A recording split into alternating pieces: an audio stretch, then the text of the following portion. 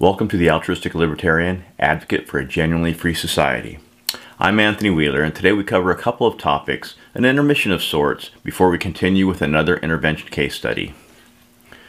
We begin with the discussion of Angelus Novus, a painting by Paul Klee, the one you can see over my left shoulder on the wall. The painting was owned by Walter Benjamin. Walter Benjamin was a German Jewish writer who did most of his work in the 20s and the 30s. He suffered a tragic end when he attempted to leave Europe in 1940. Along with others attempting to escape from the Nazis, he was waiting on the border between France and Spain when his group was informed that they would not be allowed to enter Spain, but instead must return to France. That night, Benjamin died, apparently from deliberately taking an overdose of the drugs he carried. The next day, the authorities relented and allowed the group to proceed into Spain. Anyway, there are three writers at the core of my intellectual worldview whom I read and reread. They are Nietzsche, George Steiner, and Walter Benjamin. Unlike Nietzsche and Steiner, though, Benjamin hasn't really contributed to my worldview in the way the other two have.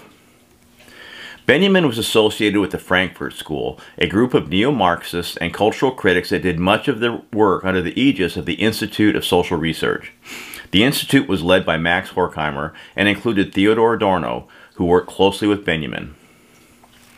In the 4 volumes of Walter Benjamin's collected works translated in English, despite the amazing array of topics, genres, academic spheres, historic analysis, literary commentary, and cultural criticism contained in his work, he never crosses into political economy. The closest he comes to the topic is when he writes in a letter to a close friend, and I quote, "Of course, I lack the particulars to form my own opinion, which is not at all my strong point in concrete politics," unquote. Smith provides a summary consistent with my reading of Benjamin, reflecting Benjamin's weak ideological connection with Marxism.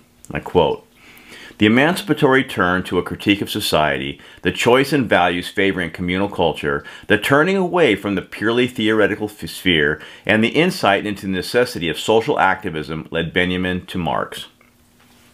In Benjamin's view, the bourgeois world is not a society without communities, but a world of the open, plural communities embedded in many different traditions. A world which is not transcended but depraved by the tendency of commodity production to universalize the market, to atomize the individual, and to destroy tradition. Furthermore, since he does not trace every repression back to economic exploitation, the concept of emancipation receives new dimensions and cannot be reduced to economics and politics, unquote. Perhaps the primary appeal that Benjamin has for me, along with Nietzsche, is the centrality of art within his philosophical universe. Quote, "From a systematic point of view, the center of all Benjamin's work of reflection is the question of the work of art.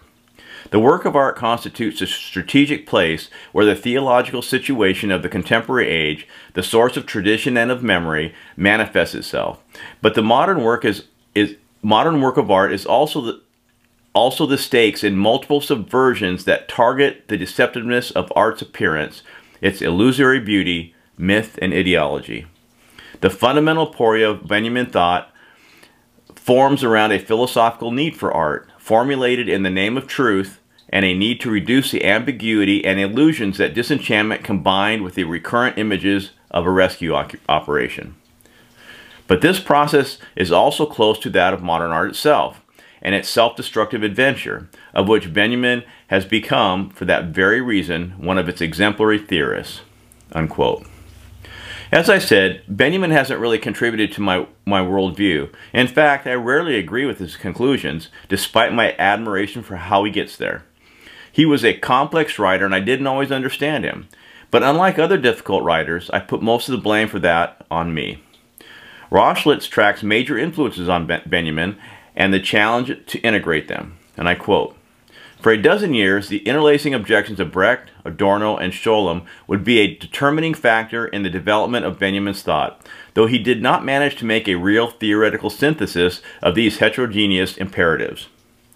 My writings have certainly always conformed to my convictions," he wrote to Scholem in 1934, "but I have only seldom made the attempt, and then only in conversation, to express the whole contradictory grounds from which those convictions arise in the individual manifestations they have taken.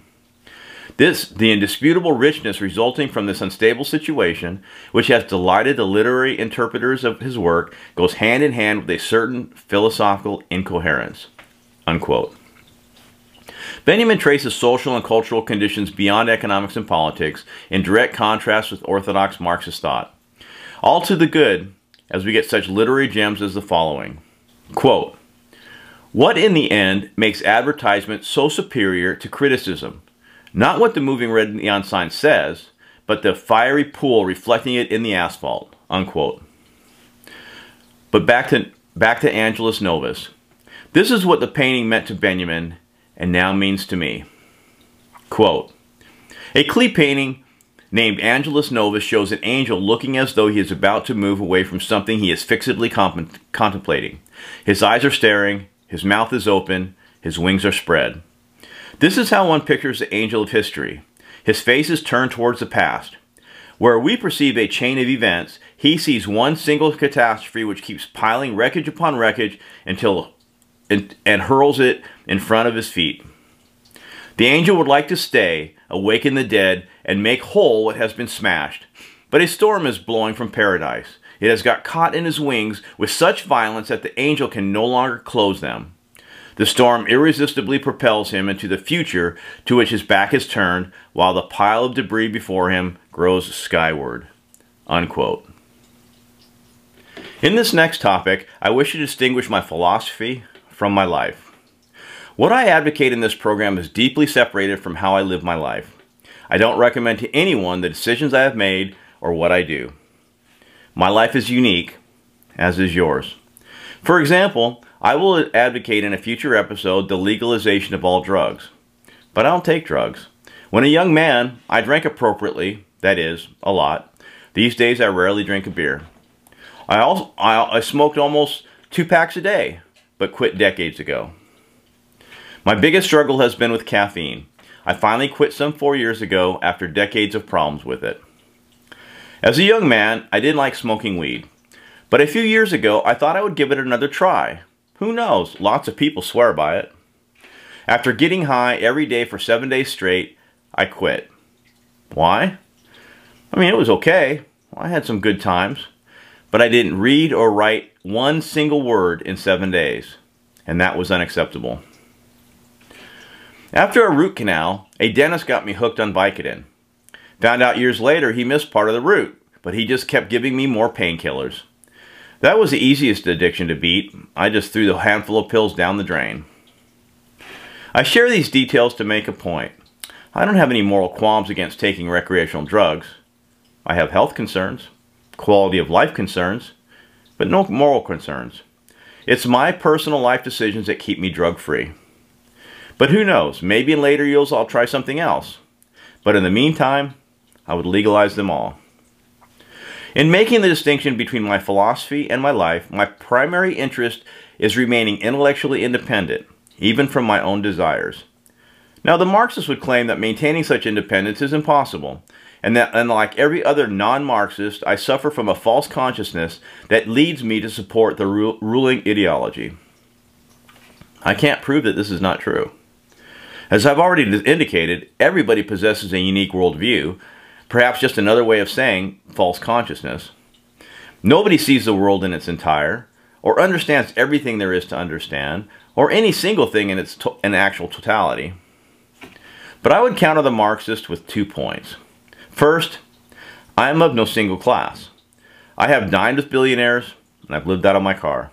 I have worked in the largest corporations at all levels, served in the military, worked with my hands for decades, and owned a small business. What am I? Capitalist? Proletariat? Petit bourgeois? Born into a lower middle class family, attending a variety of schools and living in different places, from one end of the country to another and several times overseas, I am barely an American, let alone something more definable. In other words, there is no single class or ideology that I wish to support or to defend. Secondly, the philosophy I advocate favors no particular class. In fact, special interests, large corporations, the banks perhaps, and lobbyists would generally reject everything I express because it threatens their interest. See, what you can do in an interventionist democracy can't be done in a genuinely free society. In a word, you won't see any corporate sponsors for the altruistic libertarian. For my next topic, I wish to discuss my goal with this program.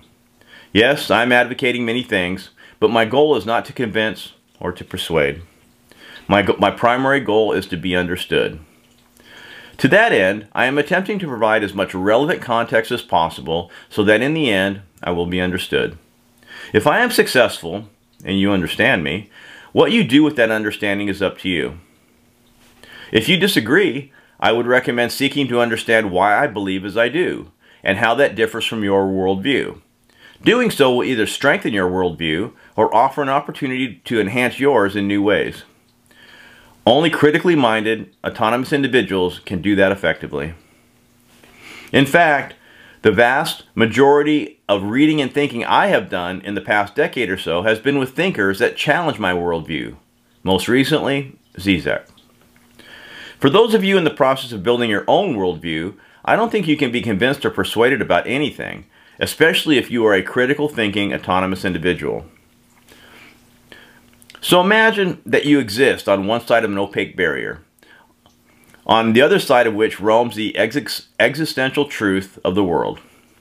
Everything on your side of the barrier you perceive just fine. My face, that chair, the buzz of a bee perhaps. But what is not so obvious, the genuine nature of beauty, the origin of biological life, the makeup of distant stars, and the best way for people to live together, exists on the other side of the barrier and requires conceptual leaps to comprehend it. Now imagine you perceive a tiny thread protruding from the barrier. That thread represents the beginning of some specific element of esoteric knowledge. You carefully grasp one end of it and gently pull until more of the thread is revealed.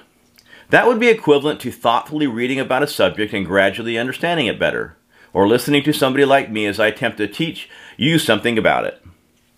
In that case, I stand on the other side of the barrier, unseen by you, creating the thread of understanding you pull into your cognitive world. But note this carefully.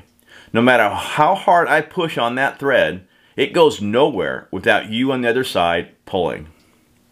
In other words, no book or teacher or school or YouTube program can force genuine understanding on somebody else. The best they can do is alert you to the existence of something worth seeking, perhaps indicating where on your wall to start looking. But then you must do all of the work. This often takes patience and persistence to wrest the thread entirely free of the wall. In some cases, the issue is so fundamental, so significant, it's more like a thick rope than a thread, and requires all of your mental strength to move it an inch in your direction. While making the effort, sometimes a large knot of rope breaks through into your world, perhaps tying together multiple threads into a coherent whole. We call those epiphanies. Sometimes you reveal the entire thread, that is, you fully understand, but decide that it doesn't fit into your world view, and you reject it, and simply toss it aside. So in relation to the wall metaphor, I am simply attempting to provide enough context to be understood well enough so that you can identify those threads and create the understanding for yourself to do with what you please. Well, that concludes our show for today. In the next episode, we will begin another case study on the deadly highways. Until then, peace.